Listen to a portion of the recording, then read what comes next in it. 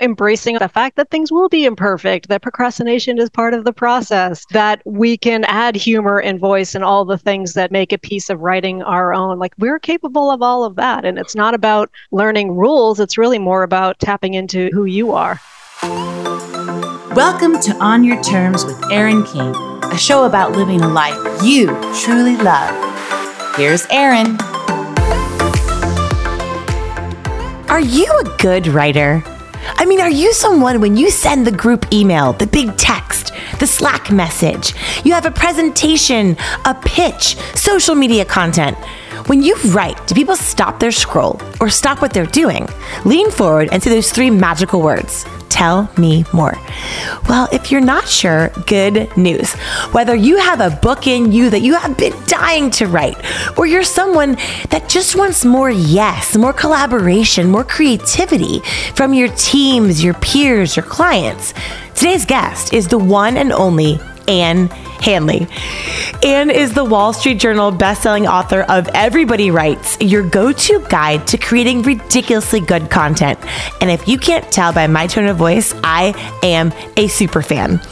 Back in 2014, I bought 10 copies of Ann's book and I gave it out to everyone on my team. And it completely, radically evolved the way that we created everything from captions to emails to video. She is a total genius, and her company, Marketing Profs, has educated more than 600,000 marketing subscribers around the world. Her B2B Marketing Forum is the premier global marketing event for B2B marketers. Her books have been translated into 19 languages, including Turkish, Korean, Italian, Chinese, Japanese. She's a total influencer on LinkedIn with more than 420,000 followers on Twitter. And she's been featured in Entrepreneur, Mashable, HuffPo, and the Wall Street Journal. Ann was cited in Forbes as a top thought leader. It goes on and on and on. But most importantly, Ann is a fellow dog mama. She's obsessed, like I am, with Cavalier King Charles Spaniels. And I'll tell you this, my favorite thing about Ann is that she has a tiny house office, which houses her vintage typewriter collection. This conversation with Ann was not long enough. We will get part two, but if you are looking to elevate your writing, to become a more persuasive, powerful, influential, and clear communicator or leader, this episode is for you. Hello, everyone. Welcome to today's episode of On Your Terms. I'm Erin King. Welcome. Today, I am so pumped to bring all of you one of my all-time favorite writing crushes, which is a thing, the one and only Ann Handley. Ann, welcome. Oh my gosh. Well, I am such an Erin King fan. So, the honor is truly mine. Okay, where do we start? I don't want to be creepy. Gosh. I don't know if we've actually met in real life, which is super weird, but a couple things here. Oh my goodness, I don't think we have. I don't think we have, which is that's bizarre. So interesting, because I feel like I know you. That's one of the beautiful things about social media. There's so much darkness and so much negativity, but that really is one of the coolest parts, I think. And right now in this recording, I am wearing a necklace that has the initials S and N on it, because Ann is a fellow dog mama, and I had a dog mama trauma about 2 years ago, and she was just so empathetic, so kind, sent me this beautiful necklace to commemorate my little baby that I lost in a terrible accident, and gave me just really kind support and advice, and a mom that's been there. And it was a really dark season for me, and I really appreciate you first and foremost as a human, because that was a really awesome, beautiful gesture. So thank you. Oh, thank you. That means a lot to me that you're wearing it. It's so nice. And yeah, dog moms, no dog moms, right? Just yeah. There are babies. And so prior to your kindness, the year was 2014. And, I was running my social media agency. I had 10 W-2 employees. I didn't know what I was doing. But what I knew was that the content that was coming down the pipeline was not strong enough for this English major CEO. So I bought 10 copies of Everybody Writes, made everyone go back to school. And let me just say this. My parents could have saved 4 years of my English major degree tuition. Had they just given me that book, it would have been an expedition of the greatest kind. So if you are listening to this and you have a child that wants to be an English major, just get them Ann's book and you can save 6 figures of revenue. # you're welcome. So basically it's a college education in like 400 pages versus, I don't know, 140,000, something like that. Well, it's true. And honestly, without trying to sound too, like funny, make your head blow up, it really is sort of a Bible in the way that every page and chapter is so laden with the lessons and the analogies and the advice. My original copy from, I guess now it's been 8 years ago, it is highlighted, it's dog-eared. I go back to it. I wrote my last 2 books I wrote with your book next to my computer, and my 3rd book's coming out in the spring. And you better believe for final rounds, this is required reading for my entire team. So guys, everybody writes, it's 10% funnier. Let's just start there. It finally arrived yesterday, and I'm going to start at the back actually of the book, because when you read a magazine, Anne, are you front to back or back to front? I'm actually back to front. It's funny that you noticed that. Same. Yeah. So we're going to start on page 395, the epilogue. A writer who waits for ideal conditions under which to work will die without putting a word on paper. Done is better than perfect.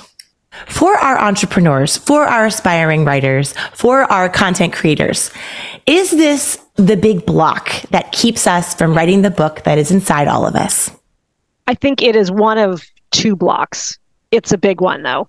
And it comes from this feeling that not only do the conditions have to be perfect, you've got to have your desk just so, you've got to have everything teed up, you've got to have the right temperature of coffee or tea or water next to you. It's like everything has to be just so. You've got to have like the right inspiration and all of that.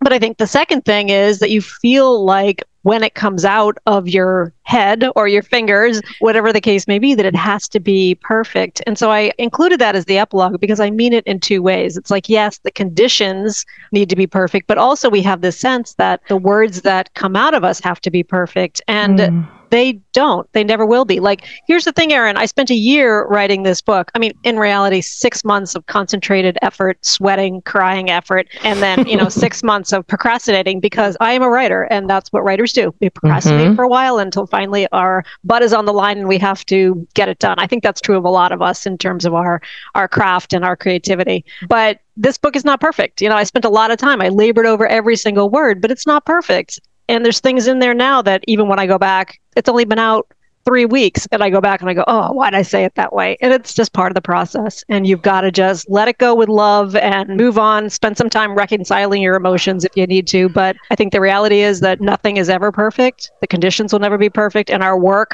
ultimately will never be perfect either. It's so good. Actually, I was in Amsterdam 2 weeks ago, went to the Van Gogh Museum, and it reminds me of all those paintings where, as an artist, it's when do you put the brush down? Because if you keep brushing, you keep going, then it goes from this beautiful scenery, this beautiful scape of whatever, and then to a hot mess. And so there's that interesting line that we're always trying to figure out. And I love, on page 63, you have a chapter called Think Before Ink. Throughout this book, by the way, you guys, it's just like the one-liners. I love a good zinger, and they're very not in your face, but they're threaded throughout. Chapter 13 is called Think Before You Ink, which Anne also says would be the perfect tagline for a tattoo studio, which is hilarious. Right. As someone who has a tramp stamp, I really wish I had this chapter back in the day. My 21st birthday, Haight-Ashbury, Jerry Garcia's tattoo studio. It was supposed to be a Trinity knot that's supposed to be this way. And the guy convinced me to turn it upside down. It is now an arrow pointing to that area of my body. Hashtag all the regrets. Keep going. That is hilarious. That's hilarious. I think there's a whole Instagram account dedicated to tattoos that needed a proofreading. So, Totally. But, it's funny, but the chapter is kind of interesting because you sort of authorize us a side conversation for procrastinators. And I love when you said some writers, including me, write as a way to figure out what we think. And it's so interesting because whether you're a Julia Cameron Morning Pages devotee, or there are some of us that process on the page. And I love that you're a fellow process on the page type gal. Yeah. Whether the person listening is like, gosh, I need to write this book, or an everyday content creator, or you're just talking about up-leveling your Slack messages, your group text, and no one responds to your GIF, or, the awkward chain emails with the passive aggressive tonality, whatever your jam is. What I love is that you kind of give us this beautiful permission around procrastination where you say, look, I'm paying the bills, I'm doing Netflix, I'm hashtag kind of changing the oil in my car, even though it's a metaphor because you've never actually done that, which is hilarious. Never. can make something really complicated for dinner. I'm blowing all the punchlines, but you give us this idea of like, even though you have those down times, in those moments, you are processing. So procrastination is a processing for some of us creatives. So maybe don't always beat ourselves over the head about it, but really embrace it as part of that journey. Yeah, exactly. I joked a minute ago about how, I'm a world-class procrastinator, that the book took me a year to write, even if I was only actually working for 6 months. But the reality is, like, as you say, Erin, that procrastination is part of the process. And I've realized that, and I definitely realized it with this book, but I've definitely realized that, for me and for so many, that is 100% part of the process, that your brain is still working on it, thinking about it, turning over ideas, whether or not you are actually sitting your bottom in a chair and writing, it doesn't matter, because the thinking piece of it is as critical as the actual writing of it. It's brand new in the second edition. I really talked more about the emotional side, I guess, of writing, because it's not just about knowing the rules of grammar and knowing, where to put a subject line and knowing the difference between affect and effect. Like, yeah, that's good to know. But this isn't a book that's going to teach you grammar per se. It's really a book that's going to help you through the process of writing. And part of that is, to your point, being okay with just procrastinating for a while and really understanding that there is a lot of emotional baggage around writing, that some of it we can let go of. Like, for example, letting go totally of this feeling that we're not writers, I don't know how to write, all that kind of garbage that some of us have internalized. So letting go of that. But also, embracing on the other side the fact that things will be imperfect, that procrastination is part of the process, that we can add humor and voice and all the things that make a piece of writing our own. Like, we're capable of all of that. And it's not about learning rules. It's really more about tapping into who you are. It's so well said. I always sort of prided myself on being a writer. I was like the editor of the school newspaper, and I wrote 100 million poems, and I was always like this obsessed with language. And there was this distinction, our identity as writers, writers. But now writers in 2022 are just humans. Are you a human? Exactly. If you're a human, you're a writer, right? Yeah. And so there's this huge need for what you're sharing. I really was exceptionally interested in chapter 12. In my keynote and in what I preach, I talk a lot about what I call radical empathy. You use an even better word, shocker, pathological empathy, which is even more radical than radical empathy. So I was like, of course, she got me on that. But let's talk about that a little bit. Why do we need to develop pathological empathy when we're writing? I think this is the most important chapter of your whole book personally, but tell us more about that. Pathological empathy. I think it's exactly what you just articulated a minute ago. We need to think about things not from what we want to say, not about our own products and our services and what we can do, but rather what we can do for others. It's a very subtle shift, but I think so many of us, we're excited about what we do and what we have to offer, but we just need to make that little bit of extra like the little, and remember that it's really about, why does this matter to your customer? And so pathological empathy invites you as the writer to walk a mile or so in the shoes of your customer. And I offer you some sort of step-by-step actions to figure out how to do that. The more that we can think about things with, whether it's radical empathy or pathologically radical empathy, let's just combine the two of them together and call it a day. The more that we can think about things from our customer's point of view, the better we'll get at it. And the more immediately that we'll be able to shift our mindset into why it matters to others. I used to bristle at that word empathy sometimes, because I used to think to myself, I'm not very empathetic. I'm incredibly self-involved. But the reality, Erin, is that we were all incredibly self-involved. 100%. We think about ourselves way more than other people think about us. Empathy is something that the more we work it, the stronger it gets and the better that we'll get at it. When we write, we do tend to write from our own point of view. And again, whether it's a email outreach or whether it's a sales outreach, it doesn't matter. We tend to write about things from our own point of view. And I invite you to then think about, well, why does this matter to your customer? And through a series of exercises to kind of take you there. And this book is very tactical. It is the step-by-step frameworks. It is the questions. This is not the high level, add value, focus on your customer. You really do get into the nitty-gritty. One of the takeaways that I really loved, and if someone listening to this is similar to me, whether you are a contenter, you're a trainer, you're a coach, you're a leader of any kind of team, one of the biggest keys that I have recently stumbled on that I've never even thought about is in chapter 27. where you talk about the importance of finding a writing partner. And you said there should be a Hinge or a Match.com for writers. There should be. I was like, okay, someone invent this. This is the $1 billion Shark Tank idea. Because, I have a girlfriend, one of my dearest friends is an LA producer. I don't want to brag, but I was in a really fancy Hollywood party a month ago. And I was like, oh my gosh, this is so cool. So she's asking about what I do as a speaker. And she's like, well, you guys have writing rooms, right? You don't write in a vacuum. You're not writing your keynote or your slides or your content by yourself, are you? And I was like, all the time. I'm writing by myself all the time. And she looked at me like I said that was the craziest thing she'd ever heard. She goes, everyone, I don't care if it's stand-up comedy, script writing, the best storytellers in the world in Hollywood and New York, you're in a writing room. You're vibing off people's ideas and creativity. And her mind exploded when I told her that in the business world, most of us are creating and writing in a silo. So I loved that chapter. That is such a great point. I've actually thought about getting a bunch of writing friends together, people like me and you and Neen James and all of our friends, and kind of putting everybody together and having a kind of writer's room, because wouldn't that be amazing? It'd be so valuable. I think having a writing partner is so critical, but you're absolutely right. In the business world, we don't tend to do that. And it's every blog post and every newsletter and every presentation that I give, I write it 100% on my own. And I don't really know how it's going to land without getting some feedback from somebody. And so I do have a writing partner, who functions as partly the person who can give me feedback on writing, but also a kind of accountability partner, because I think both of those things are so critical. Somebody who can actually prod you to do your best work, but also who can make sure you actually do the work. So to me, there's such value in that. And yes, 100%, there should be a Hinge or a Match.com for writing partners. It's such a critical part of the process. Totally. And just dating, you have to kiss a couple of frogs. You mentioned Neen, we have a mastermind group called the She Noters, and it's Tamsin Webster, Neen James, Tammy Evans, and myself. And the four of us, we get together and we are very intentional about how do you want this feedback? What are the areas that you're in love with that are locked and loaded? Please don't touch it. Do not pass go. Do not click $200. No. And then what are the areas that are open for some punching up?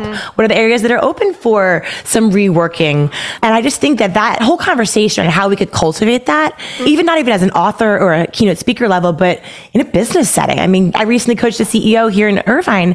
He was given a keynote to 20,000 people at MGM Grand Arena, and he was just kind of writing it by himself and didn't really get a lot of feedback. And so we A/B tested it, and we did different groups and focus groups, and we tested the heck out of it before we actually brought it to the stage. And I don't know that kind of due diligence happens as much as it should. Yeah, I was just going to say, the other side of that I see from the marketing end of things is that I see a CMO whose team or whose PR firm creates a presentation for, him or her or them. And then they hand them this fully formed thing. And they're like, okay, here it is. It's yours. Go do it. Go deliver it. And that to me is another lost opportunity. And again, it doesn't have to be a presentation. It can be almost anything. I see lots of ghostwritten articles, for example, same process where someone just hands them something. And I think that that's a missed opportunity for that executive, because that executive should be thinking about, how am I communicating? How am I coming across? It's their brand, and they should be thinking about, what is my voice? I think that in business, we forget that, our voice is our emissary. It's our thing that will signal to others whether we are trustworthy, likable, whether they have any kind of affinity with us. Do we look at the world the same way? All of that stuff in 2022 heading into 2023 matters so much, much more so than ever before, especially in a post-COVID world, where we're having conversations like this a whole lot more, and where our content and our words are carrying messages for us. And so I feel like the more that we can sort of just remind ourselves of that and embrace that opportunity, the better off we'll be. It's so well said. And, we have a lot of entrepreneurs that listen to this podcast. We talk a lot on Instagram about personal branding. I feel like 1 out of every 3 Instagram accounts is a personal brand expert. That's a made up stat, like most are. But I really leaned hard into your chapter 47 about brand voice. You are an elite marketer. Yeah. You've worked with a lot of Fortune 100s, Fortune 500s. So you're used to message at scale. But I found a lot of takeaways from the questions you raised at a personal brand level, at a solopreneur level. So when we're trying to create the avatar, the icon, they see a bullseye, they know it's Target, right? These next level brand recognition moments. What do you think is sort of one of the things that you see over and over and you're like, okay, if I could just stop you and just pause for a minute, maybe we don't do that, Yeah. I don't know if it's a mistake, but I think that we start in the wrong place. I talk to a lot of marketers, a lot of executives, a lot of entrepreneurs who really want to develop a personal brand, and they start with the visual. But the reality, Erin, is that what's really recognizable is my voice. So I think if we can start with our voice and think about how do we communicate, how do we say something, not just what we say, but how we say it. And so I think the stronger you can make your voice, or like, here's a very specific example. When I read your email, Erin, one of the things that I really love about being on your list is that if I couldn't see that this came from Erin King, I would know it was you because I know your voice. I know what you sound like. And that to me is like the ultimate branding. It's literally just letters. There's no visual identifiers. And so think about focusing on that. And then that's where I think the brand, the visual elements grows out of that. I think right now we tend to approach it the opposite way. Like we think about the visual identifiers and not the voice. They very much need to go together, but I think it starts with how we communicate. Oh, it's so well said. There is so much in this book for anyone that is trying to figure out, what do I say? What do I type? How do I show up? You really provide a very clear framework, which I'm ashamed to admit, I have never really followed a proper writing framework. And so it really does make you feel like, okay, step 1, step 2, and it sort of builds and builds and you find yourself going down the rabbit hole in the best possible way. I think anyone that wants to change how they're being perceived, that wants to be perceived with more gravitas or more persuasion power, more influence. They want to get their team rowing in the same direction. They want more collaboration. They want to bring back creativity, whatever it is that you're trying to communicate, whether it's via Slack or email, group text. It's just a great book to just, hey, sit down and think to yourself, I work on how I look physically. If you're a person that works out or eats healthy, you work on your perception around how you communicate verbally. This is where it starts. I mean, it starts on digital to ignite dialogue later. This is step 1. I can't wait for everyone listening to this. We'll have all the links to the book. There's a twofer on Amazon. You can grab, 2 copies, you get 1 free? Yeah, well, I know how long it's going to go on for, so rush over there right now. Get it. All right. Well, rush over. We'll send the links. I have so much more I want to talk about. Maybe we can do round 2 in a month or 2. Let's do part 2. Yeah. You're publishing madness. You have a keynote in like 5 minutes. So thank you for spending time with us on the fly. And oh my gosh, you're amazing. You are amazing. This book is so great. You're so great. And I hope we get to meet in real life sometime soon, which is crazy that I don't think we have, but I cannot wait. So thank you for being here today. Oh my God. Big love. Love you so much. Thanks, Anne. Well, friends, what did I tell you? Anne is the godmother of every writer's personal coach that needs to really feel clear about their process, really understand how they can be as clear, concise, and powerful as possible. As you can tell, as I said, I am a super fan, and now I'm hoping that you are too. Check out her book, Everybody Writes, on Amazon. For a limited time, it is available. If you buy 2, you get 1 free. So get in there, get writing, help your team, and I'll see you next time. Thanks so much, friends.